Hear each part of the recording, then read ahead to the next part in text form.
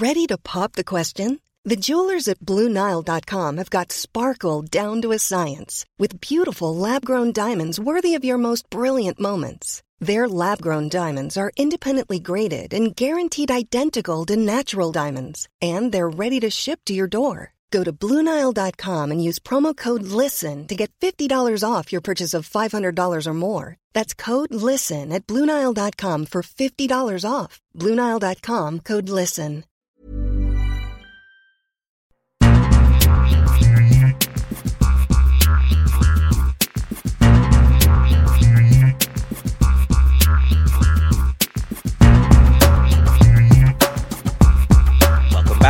It's the World Soccer Talk podcast, the only podcast that focuses on watching soccer on TV, online and apps. In episode 100, we discuss the highs and lows of TNT's Champions League coverage, how money is polluting the sport we love, FIFA is up to some crazy ideas once again, and which cable company is increasing their rates. And we have a bunch of letters from you, the listeners, in our mailbag section. My name is Christopher Harris, aka The Gaffer, and I'm joined by my co-host Kartik Krishnaiyer. Kartik, 100 episodes since we've changed the format of the show. Now, if you went back from the first podcast we did on as World Soccer Talk, well, it would have been EPL Talk back then in 2006. We're probably we have to be over 1,000 episodes at least. Maybe even 2,000. It's a huge number, but 100 under the new format. And I don't know about you, Kartik. I mean, the old format was good in terms of the Premier League previews and reviews, but I really enjoy this one. Yeah, I do too. And quite honestly, for those of you who might be newer to us, you can go back in our vault and listen to some interviews that are still timely. They're not necessarily time-sensitive interviews that we did between 2006 and 2010 or so, when that was the format of our show. So we've evolved with the times, but we still have a lot of good stuff historically that listeners might want to listen to between 2006 and 2010. And heck, if you want to reminisce about certain week match days and weeks in the Premier League, you can listen to those shows as well. Yeah, the interviews. I really enjoyed doing those. They ran their course in terms of, I mean, there's only so many people you can interview, and the idea that we had was that we would interview just one person once, and that was it, and we'd go on. But we had John Terry, that Richard Farley did, Paul Scholes, that Kartik, you did, David Villa, that I did. I mean, some and also, of course, commentators, Martin Tyler, Toby Charles. I mean, there's some. The Toby Charles one still stands a test of time, but there's some really, really good interviews for those wanting to go back and listen to thousands of episodes rather than just the last 100. All right, Kartik.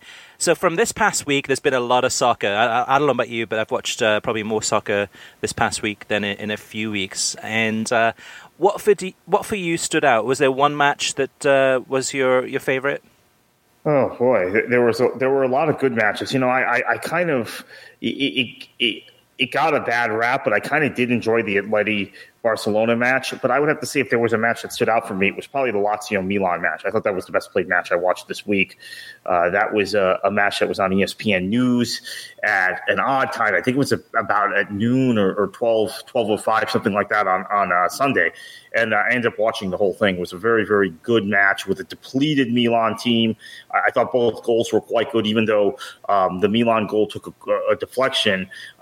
Suso played a beautiful ball over the top to set that up. And then on the Lazio side, they were creating a lot of pressure, a lot of chances. Milan with a depleted back line. Zapata eventually made a mistake, which led to the Lazio equalizer. Mark Donaldson and Matteo Benetti as a commentary team now getting more and more comfortable with one another. I think they're both very good. Been a big fan of Benetti's work when he was at BN, but he didn't necessarily have the chemistry and cadence down with Donaldson the first few weeks of the Serie A season. We're now 3+ months into the start of the season, and they certainly have it down. And I thought this was just a good match to watch and a good match to listen to the commentators in. Yeah, for me, it had to be the PSG-Liverpool match. Really just a emotional game, just kind of both teams going at it. It was just a really entertaining match to watch.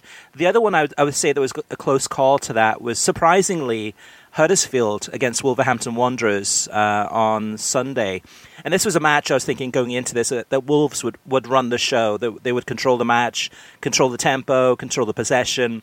And it was the opposite. And for those listeners, myself included, that have pretty much written Huddersfield off, they played amazingly, Kartik. They just in terms of their possession, the playing, the 1-2s. I mean, throughout the entire game, thoroughly deserved the 2-0 victory in this match and looked really, really good. Looked like they were a mid-table side.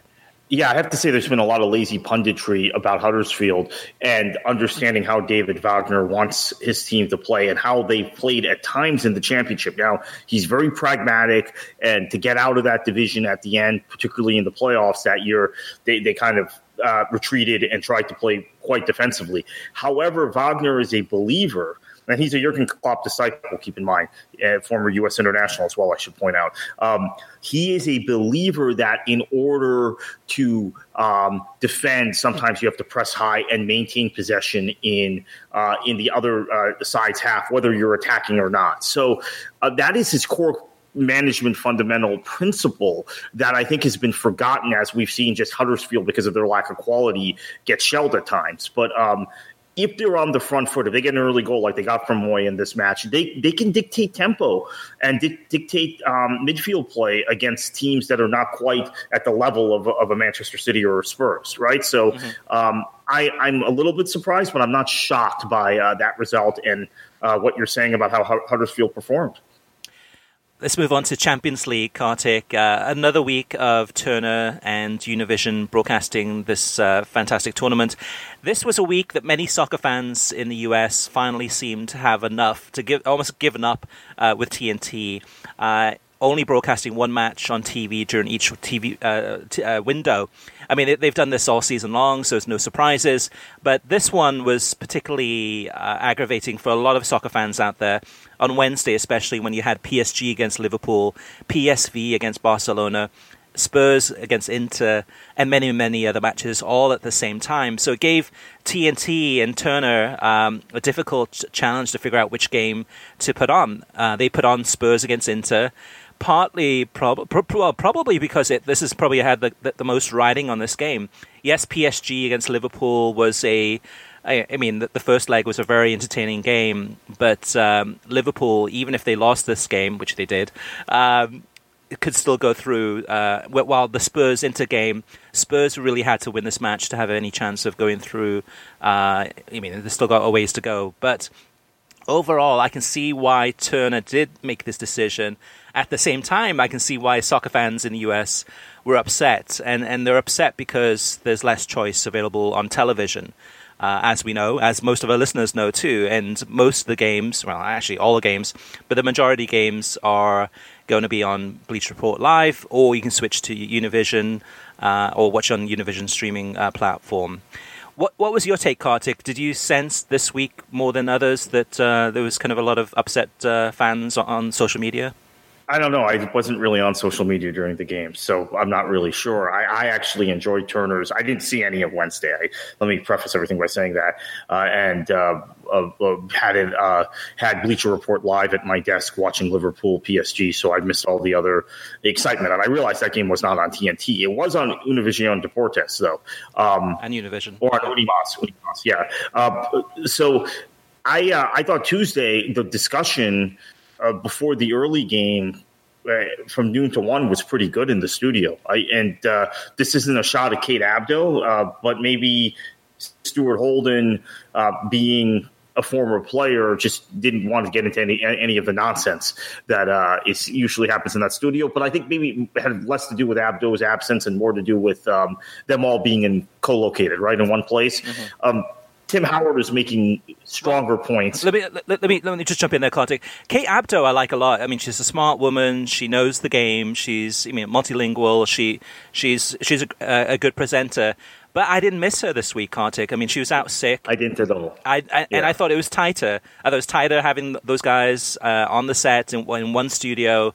It was better overall. So, I mean, there's something for Turner to consider. But then again, I'm sure there's going to be weeks where, it might be Kate's in the studio and Stuart Holden isn't. But yeah, right, I thought it was much, much better, much, much tighter, and it flowed better. There was no awkward switches from one studio to the other. And at the end of the day, you got more analysis. You got more analysis tighter without having to switch. And you lose, like, say, 10 or 20 seconds with kind of the transition. But going back to what you were saying about Tim Howard? Yeah, I thought Tim Howard was making better and tighter points about the actual action on the pitch in the Tuesday pregame, Tuesday halftime of the first match, the Ajax match, and then onward to the postgame on Tuesday evening. I thought he had a really good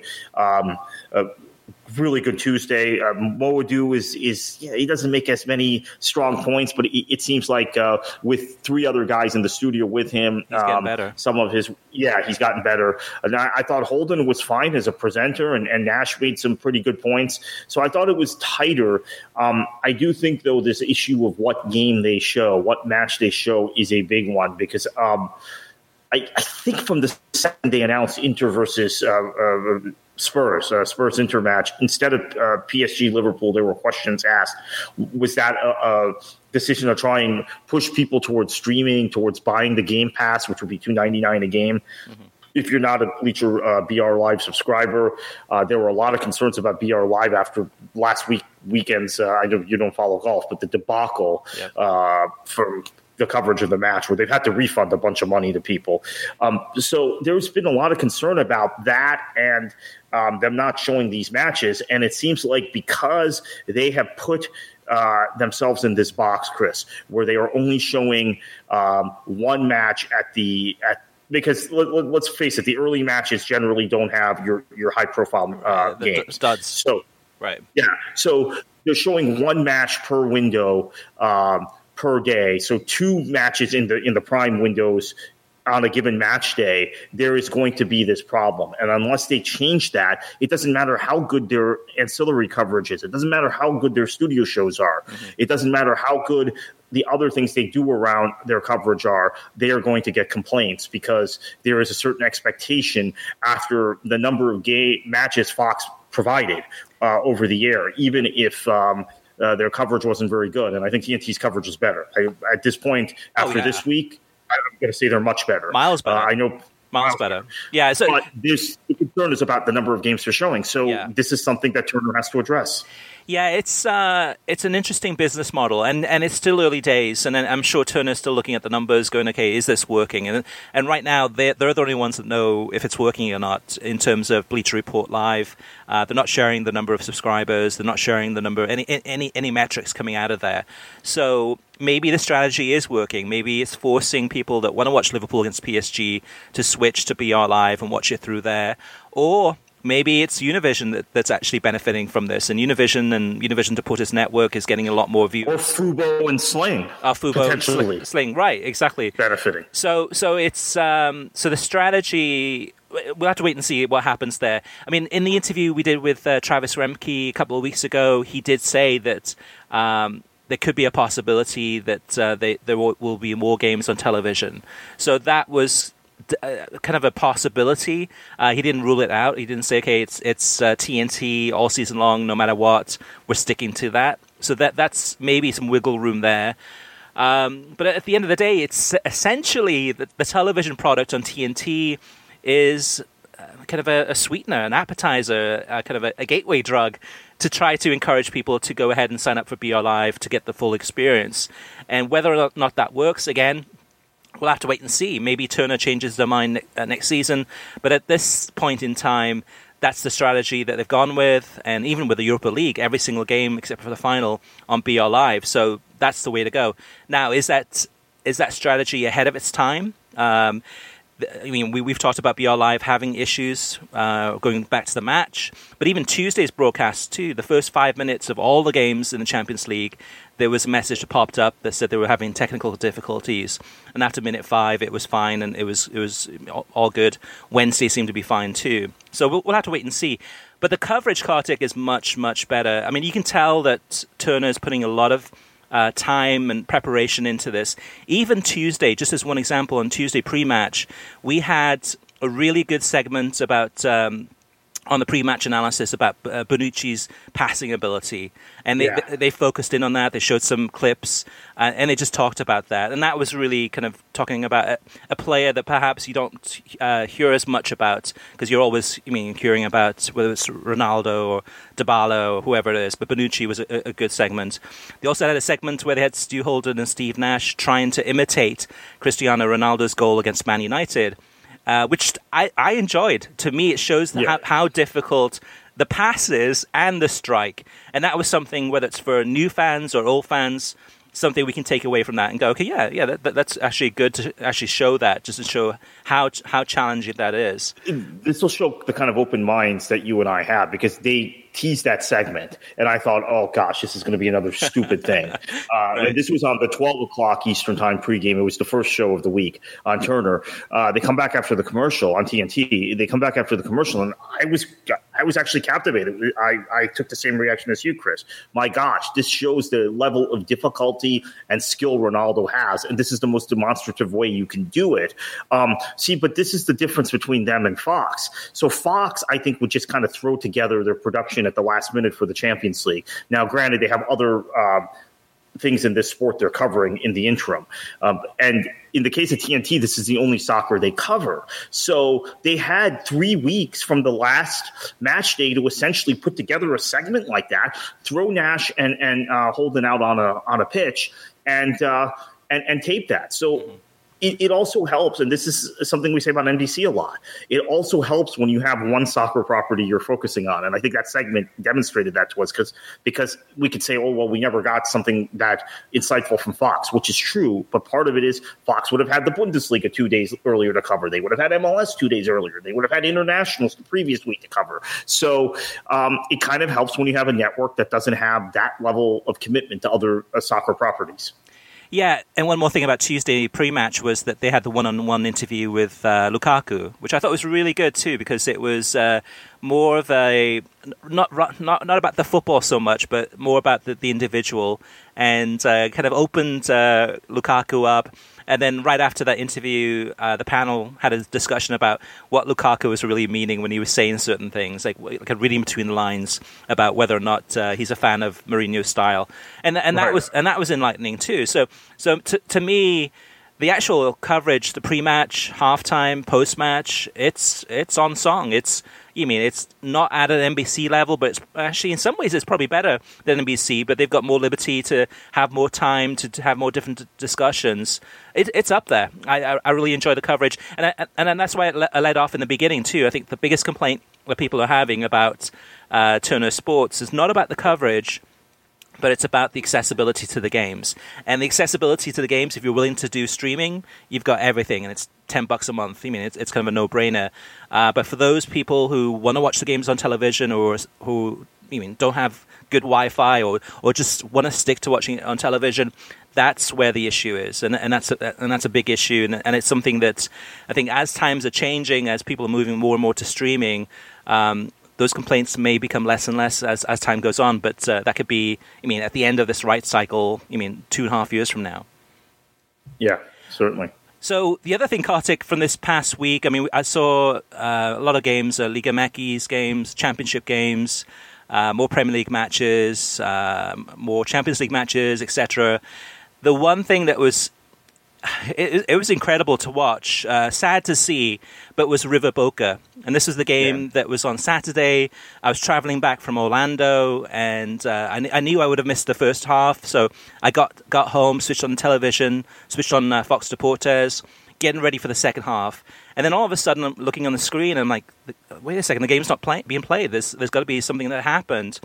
And I could not stop watching this broadcast. It was like a Spanish telenovela. It was, in terms of the drama, everything that was happening, showing kind of the clips of the bus being smashed up, which was horrible. But the reaction kind of in the stadium with the players, feeling the pains and feeling kind of being, whether it was the tear gas or just the shock. It was like watching a movie. in terms of the way that it developed and whether the game was going to be on, whether the game was going to be off, and just the discussion. And even though, again, I don't speak Spanish, I don't understand Spanish, I must have had this on for about probably 2 to 3 hours, just watching, seeing the developments of what happened. Just riveted to this entire broadcast, and upset that the game was going to be postponed, especially making the fans wait more than 3 hours in the stadium for the decision to be made. But just really kind of watching this, and then same thing again on Sunday, tuning in, thinking, okay, the game's going to be played, and again the game was not played, and just an amazing, weird, strange weekend. Sad to see, but television-wise, it was must-see television.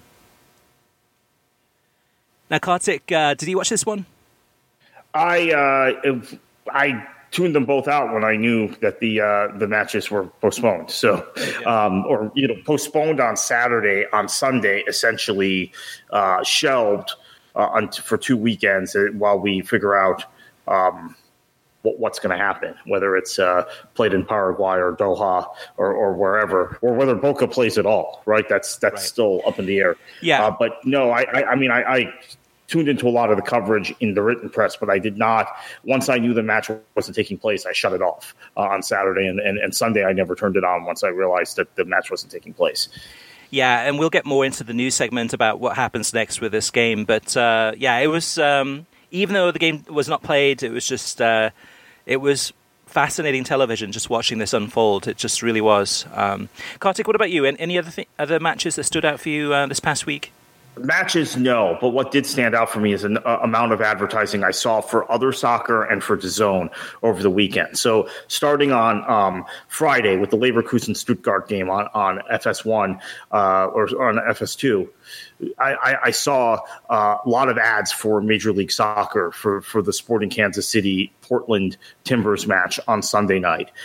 Then you get to the weekend on NBC, and DAZN now is advertising during the matches, and then also even bought a block in one of the matches. I think it was the Spurs Chelsea match, or no, it was the City West Ham match where they were sponsoring the score bug in the corner during NBC's broadcast. DAZN has gotten much more aggressive about their advertising, I've noticed, in the last week in the United States, and they're making moves abroad now. Brazil is another market they're entering. So that was really interesting. I did not see a single DAZN ad watching college football or college basketball on ESPN all weekend, but I saw them constantly on NBC, and I saw a few on TNT on Tuesday, I want to say, whether those were placed by cable companies or those were direct ads with TNT. That's the thing, though, too, Kartik. I mean, listeners can definitely let us know, but part of me thinks that it might be Fubo. So Fubo has a dynamic ad engine. So as we're watching commercials, it may not be the same commercials that are on kind of linear television. Sometimes Fubo will have inserting their own commercials in there, or they will be selling their own commercial spots. So the DAZN ones, same as you, Kartik, whether it's NBC or whether it's TNT, all weekend long. I watched over the air, though. Oh, okay. So they were on television on TNT, and as I said, they sponsored the score bug on NBC for. They did. That's true. One of the That's matches. True. Yeah. So they're aggressively advertising. They're not placing ads on ESPN, which we don't need to get into it, but that makes sense. Right. Why that wouldn't be happening. Speaking of ESPN, I wanted to mention there was an incredible amount of advertising for their MLS Cup playoff match between Atlanta and New York. I know MLS fans like to complain that the league doesn't get promoted. ESPN ran ads beginning during the Mississippi State Ole Miss Egg Bowl match on Thursday night throughout the weekend on college football. And I watched some college basketball games on ESPN as well. Tennessee, Kansas, there was an MLS Cup playoffs ad. So they ran ads aggressively during their college sporting properties for that match. Part of it might be the appeal of Atlanta to college sports fans, Atlanta United. But when we get into the television ratings segment, we'll talk about whether that worked or not. But there was an incredible – I've never seen so many ads for MLS, honestly, as I did this weekend on ESPN. That's good news. Good news. And also, I even saw a Champions League ad on TBS during, I think, on Thanksgiving or around about then for... During a movie? I think it was just during a regular broadcast, so it might have been probably a TV series or something like that, but either a movie or TV series for BR Live and TNT's broadcast of the Champions League. So it's good. It's good to see that, Kartik, that these broadcasters are promoting their soccer properties. Hopefully we'll get more and more viewers. And like Kartik said, we'll get to that in a little bit in the TV ratings segment. All right, Kartik, let's move on to TV streaming news. Yeah, so I think everybody saw this over the weekend that FIFA is considering a proposal to stage the World Cup every 2 years. CONMEBOL has proposed this. FIFA is exploring the possibility of staging the World Cup every 2 years rather than every 4. Alejandro Dominguez, the president of CONMEBOL, confirmed. All right, Kartik, let's move on to the next item, and that's talking about the River Plate Boca Juniors Copa Libertadores final second leg, which opened up a whole bunch of different questions because of this game and what happened after it. So, as we talked about in the first segment, the game was postponed due to fan violence and the Boca Juniors bus getting smashed up to pieces and a player getting injured. Tear gas, the effects of tear gas on the players. So Boca Juniors and River Plate decided to go ahead and cancel the game, play it on Sunday. And then Sunday, Boca Juniors said that they still weren't ready to play. They were still feeling the after effects of the tear gas, etc. So then the question became, okay, so where do we go next? Do we play the game in Argentina or do we play the game overseas? There was discussion about Miami as a possible destination, and also I think Paraguay, and the latest is Doha. It looks like Doha is going to be the destination for this second leg of the game. Doha allegedly offering millions and millions of dollars to River Plate and Boca Juniors to go ahead and have this game played in Doha. And at the end of the day, Kartik, I mean, for me personally, I don't feel good about this because what happened was really something that was just unfortunate in terms of the violence that happened. But to me, like, why can't this game be played at the Estadio Monumental with increased security? Only the home fans are allowed in the stadium, but find a way to get the players into the stadium safely and play the game. But what it seems to be, Kartik, to me at least, is that this has turned into a cash cow. I think both River and Boca are looking at this going in terms of the kind of the expectations and of how big this game is. That now all of a sudden you've got whether it's Miami or whether it's Doha or whether it's Paraguay. I think even Italy. I think one of the clubs in Italy offered millions and millions of dollars for these teams to go ahead and play the game overseas. And to me, it leaves a sour taste in my mouth because now it's turned into basically a money grabbing exercise, or so it seems.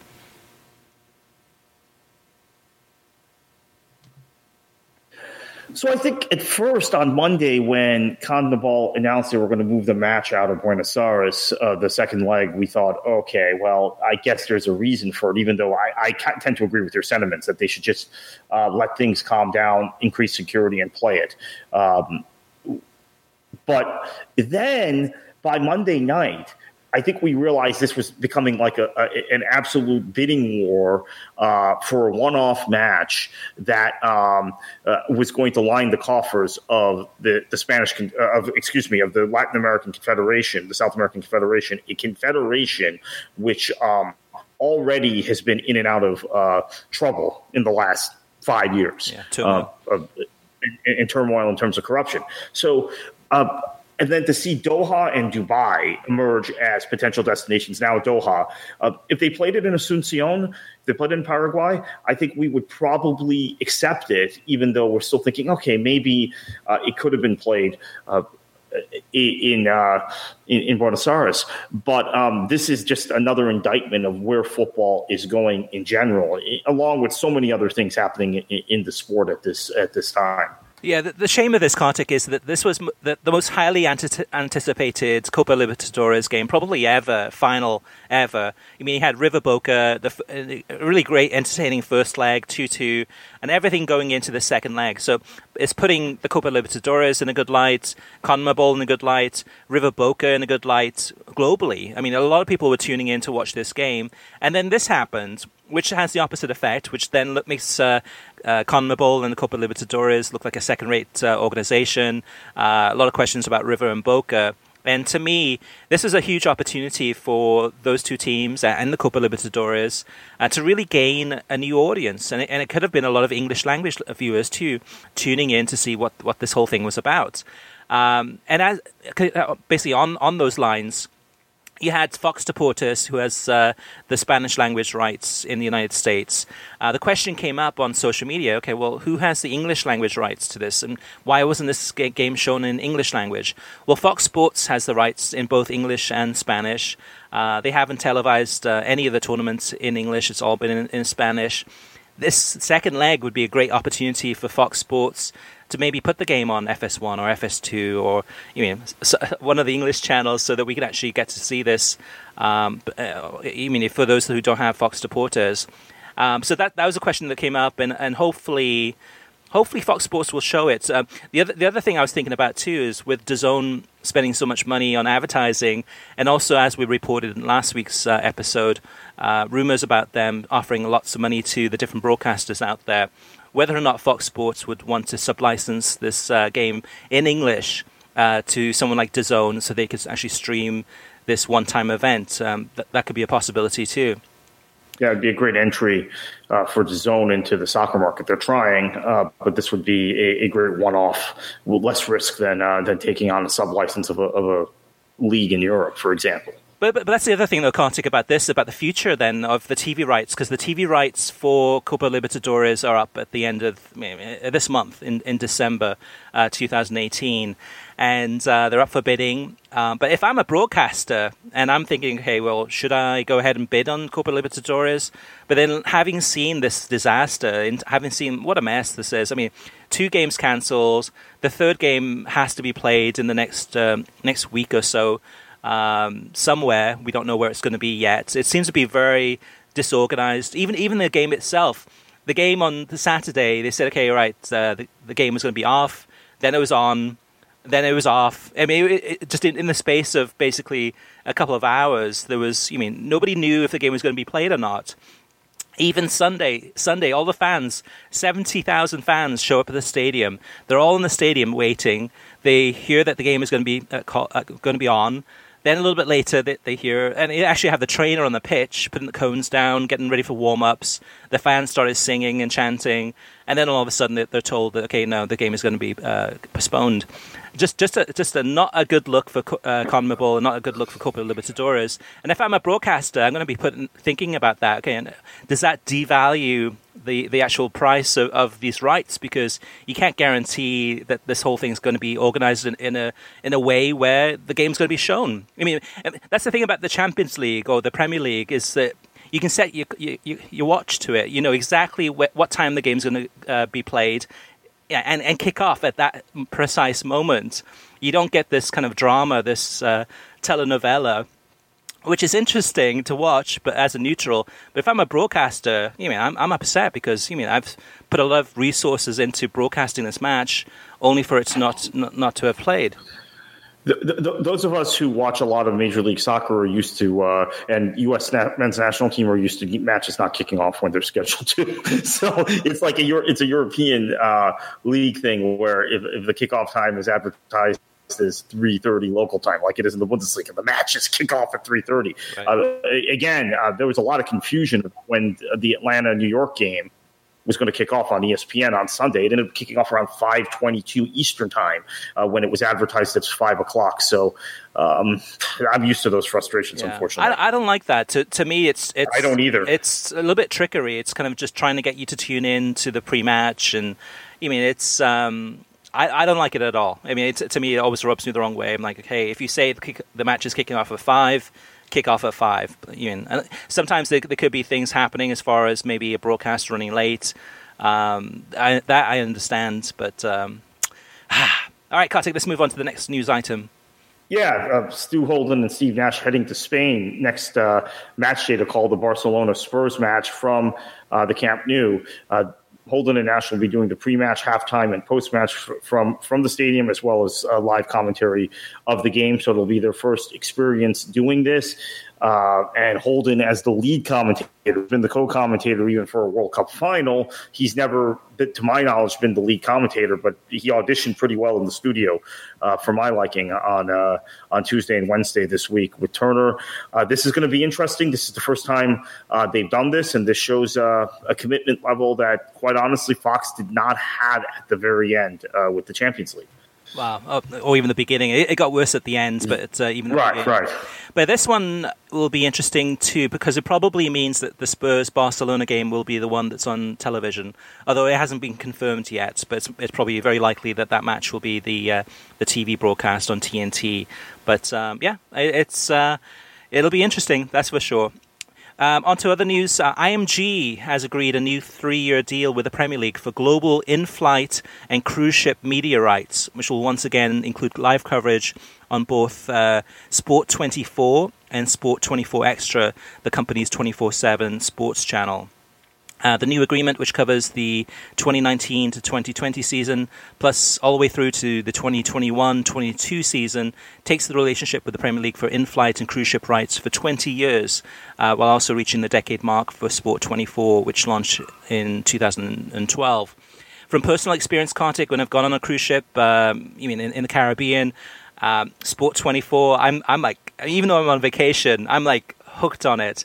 It's a great channel, shows a lot of the Premier League coverage, Premier League television coverage, shows the matches, and for those who do go on a cruise or go on a kind of a long flight, if you see that you have Sport 24, tune in, because you'll be able to watch a ton of soccer.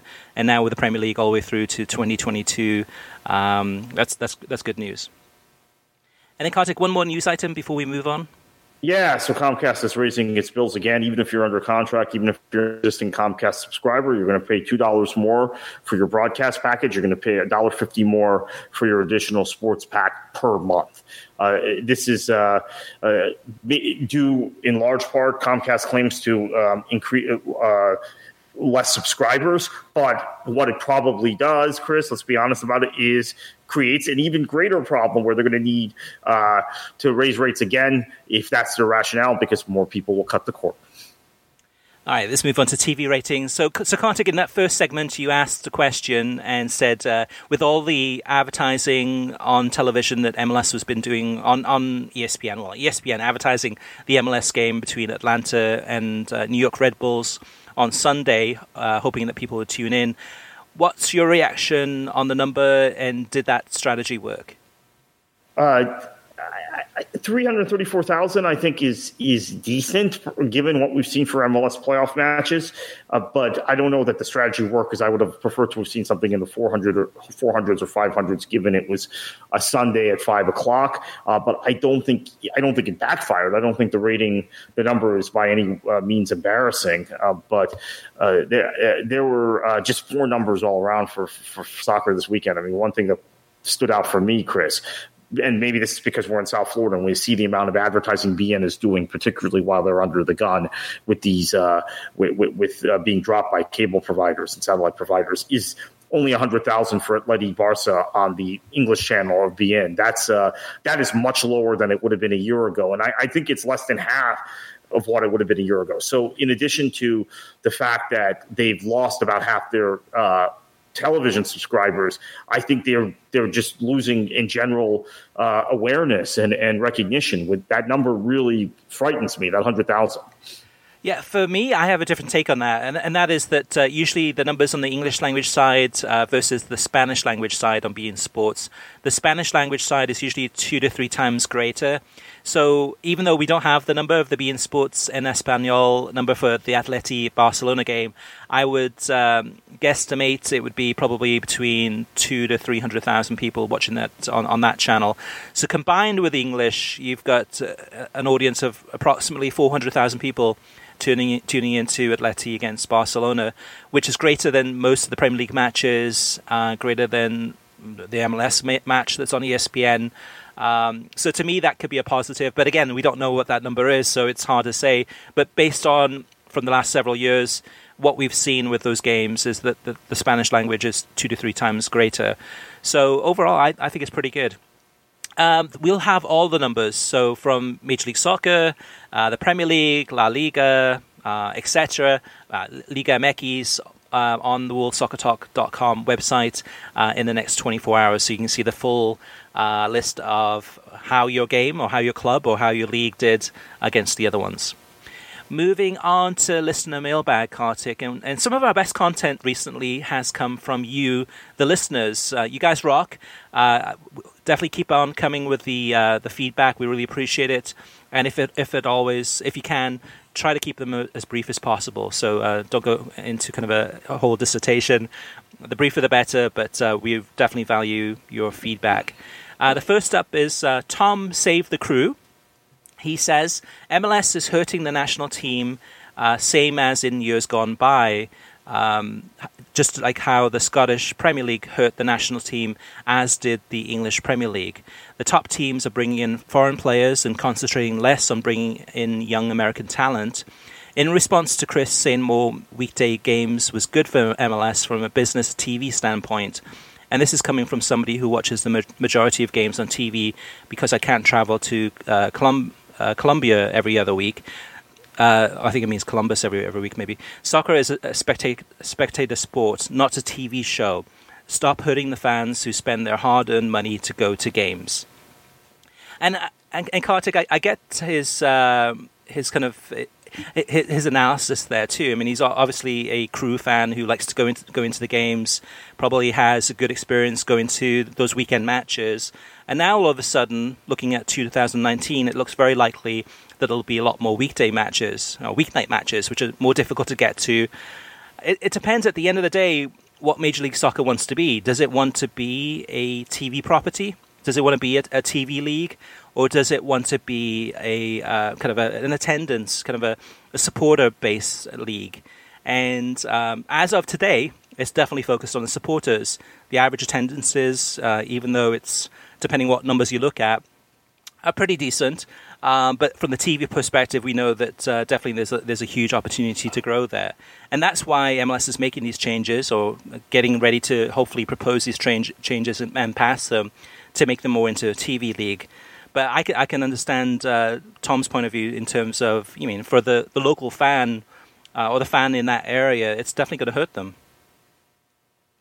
Now, next up is Ritik, and he says, hey guys, I started listening to the podcast a few months ago and I love it. I'm glad that Kartik asked the La Liga executive if they would consider bringing in matches involving teams other than the two super clubs, Barcelona and Real Madrid, to the States.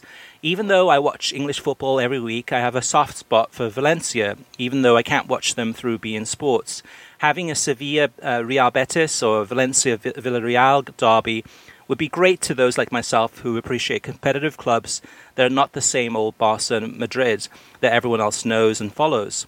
I also hope that Fox or ESPN will carry the next TV rights so we can finally see over-the-air La Liga games. Thanks so much. What's your thoughts on that, Kartik? Yeah, it would be great if there were somebody else other than Real Madrid and Barcelona brought to the States if they do these games again.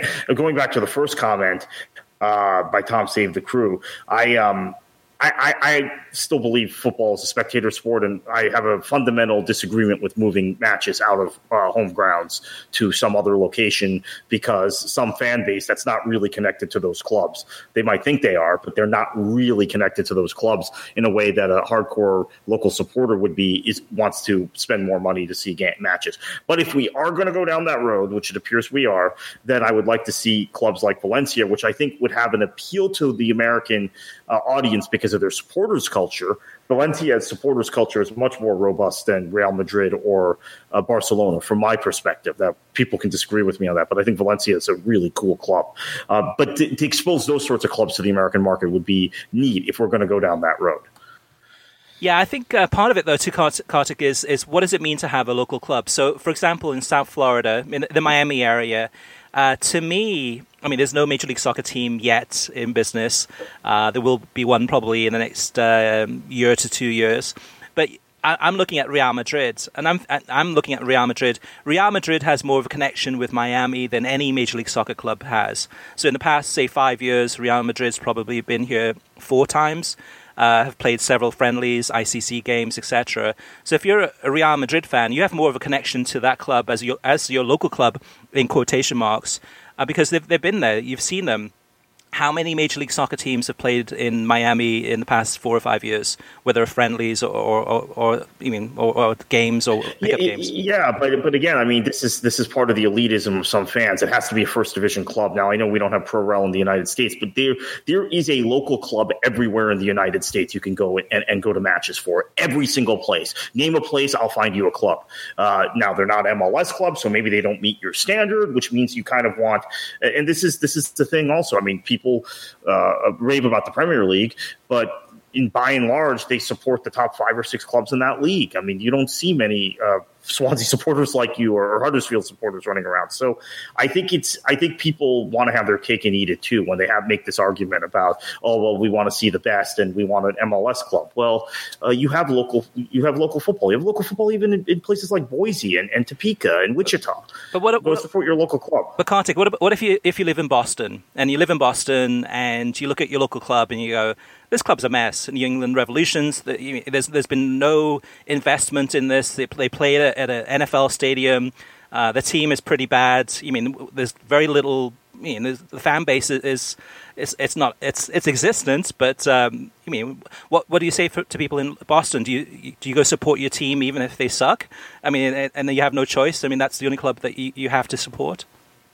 No, there are other clubs in Boston. There's clubs in Fall River. There are clubs in Providence. There are football clubs everywhere. It's like in the UK, someone saying, hey, you can't support Huddersfield. You have to support Leeds because it's only 20 miles away and it's a bigger club. Yeah, but who would you support in Boston if you don't support the Revolution? Yeah, you can support Boston City, which is an NPSL club that has actually gone to Brazil and played matches in Brazil and has brought in some interesting players. You have that option, and there are other local clubs in that market as well.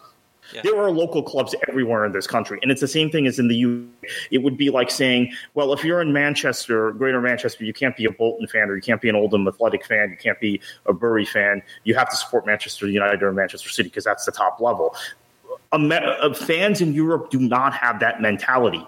Part of the problem is the American fan being exposed, I think, to sport, not just football, but sports in general as a TV property, and saying, "Well, I have to support the best." So that's, I think, that's part of the mentality. That's the problem.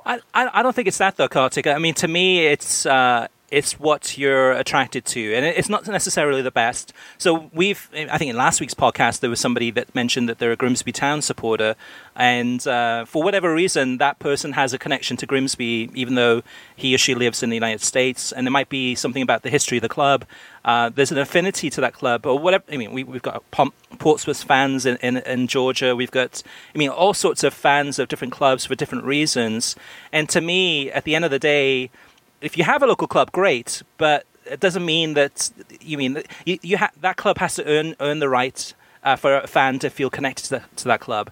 And in Miami, just as one example, because we live in this area, is that we've had no Major League Soccer teams here. I mean, none of these teams come into the area to practice or play games or to try to attract an audience.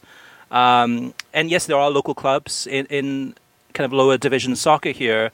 But that doesn't mean that fans would have to gravitate to those teams, and that's the only teams that they can support. And to me, Real Madrid has done the miles, and just as one example, I mean, maybe that's probably a bad example because they're a big club, but they've done the miles. They've come to this area trying to attract fans, and I'm sure they've attracted a ton of fans that weren't into them before. My actual point is, how fair is it if you're a Girona fan in Girona, a club that was in the lower divisions for years, okay? And it's a Catalan club, and they have a smallish supporter space. But how fair is it to then say, well, we're going to take your match? So imagine it's your Major League Soccer club in Miami, and suddenly a home match is moved to Tokyo. Because that sort of thing actually has been happening in college football, where team matches are moved to Dublin or to other places. And I guess it's now happening in the NFL with London. How do you feel about that? If one of your matches, and it's not your match against New England, it's your match against Atlanta or Seattle, the one time you get to see Seattle a year, is moved to Tokyo. I mean, how do you feel about that? Yeah, but in the Girona example, I mean, the club's getting millions of dollars for this game that they can take and reinvest that in new players, well, new facilities. I get all that. But the fans themselves, so that 1,500 fans are going to be getting free transportation, free flights from Girona to Miami to watch the game for free.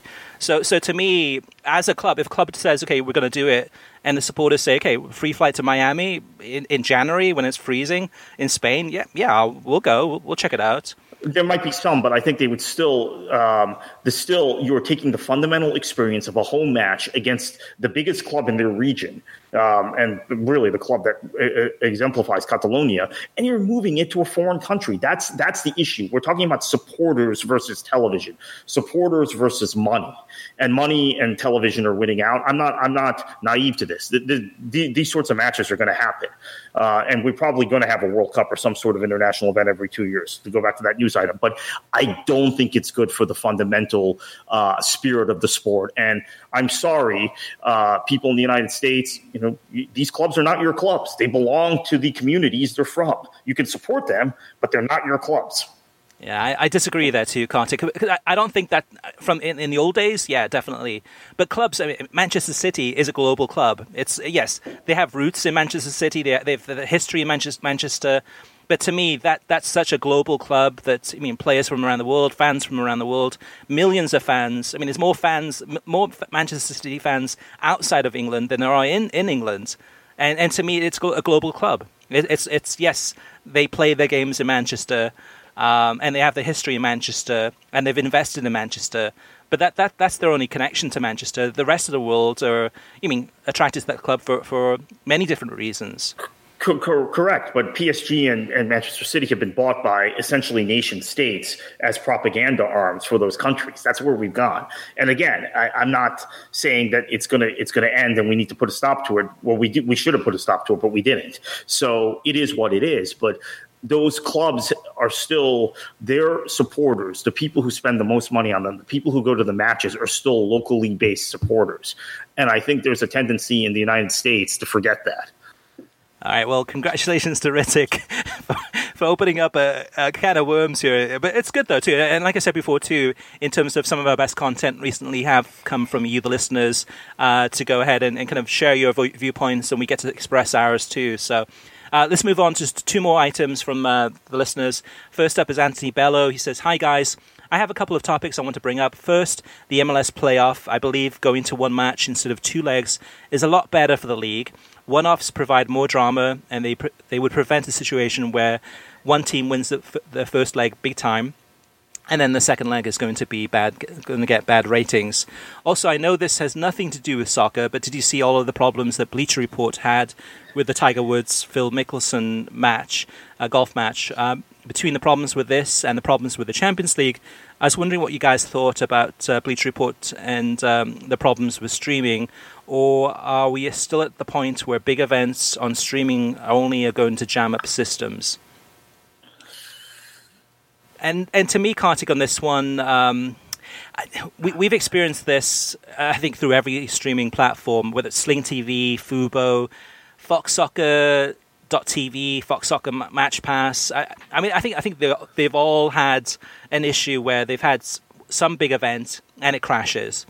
So that's not new. I think that's and ESPN Plus is probably one of the few that have not had any of these issues. But it's one of those things. It happens. It's learning curves. So that's a shame. Hopefully, it won't happen again. But yeah. So that's my take on it. Hopefully, again, when they have some big event like this, they'll be better prepared, and mistakes like this won't happen again.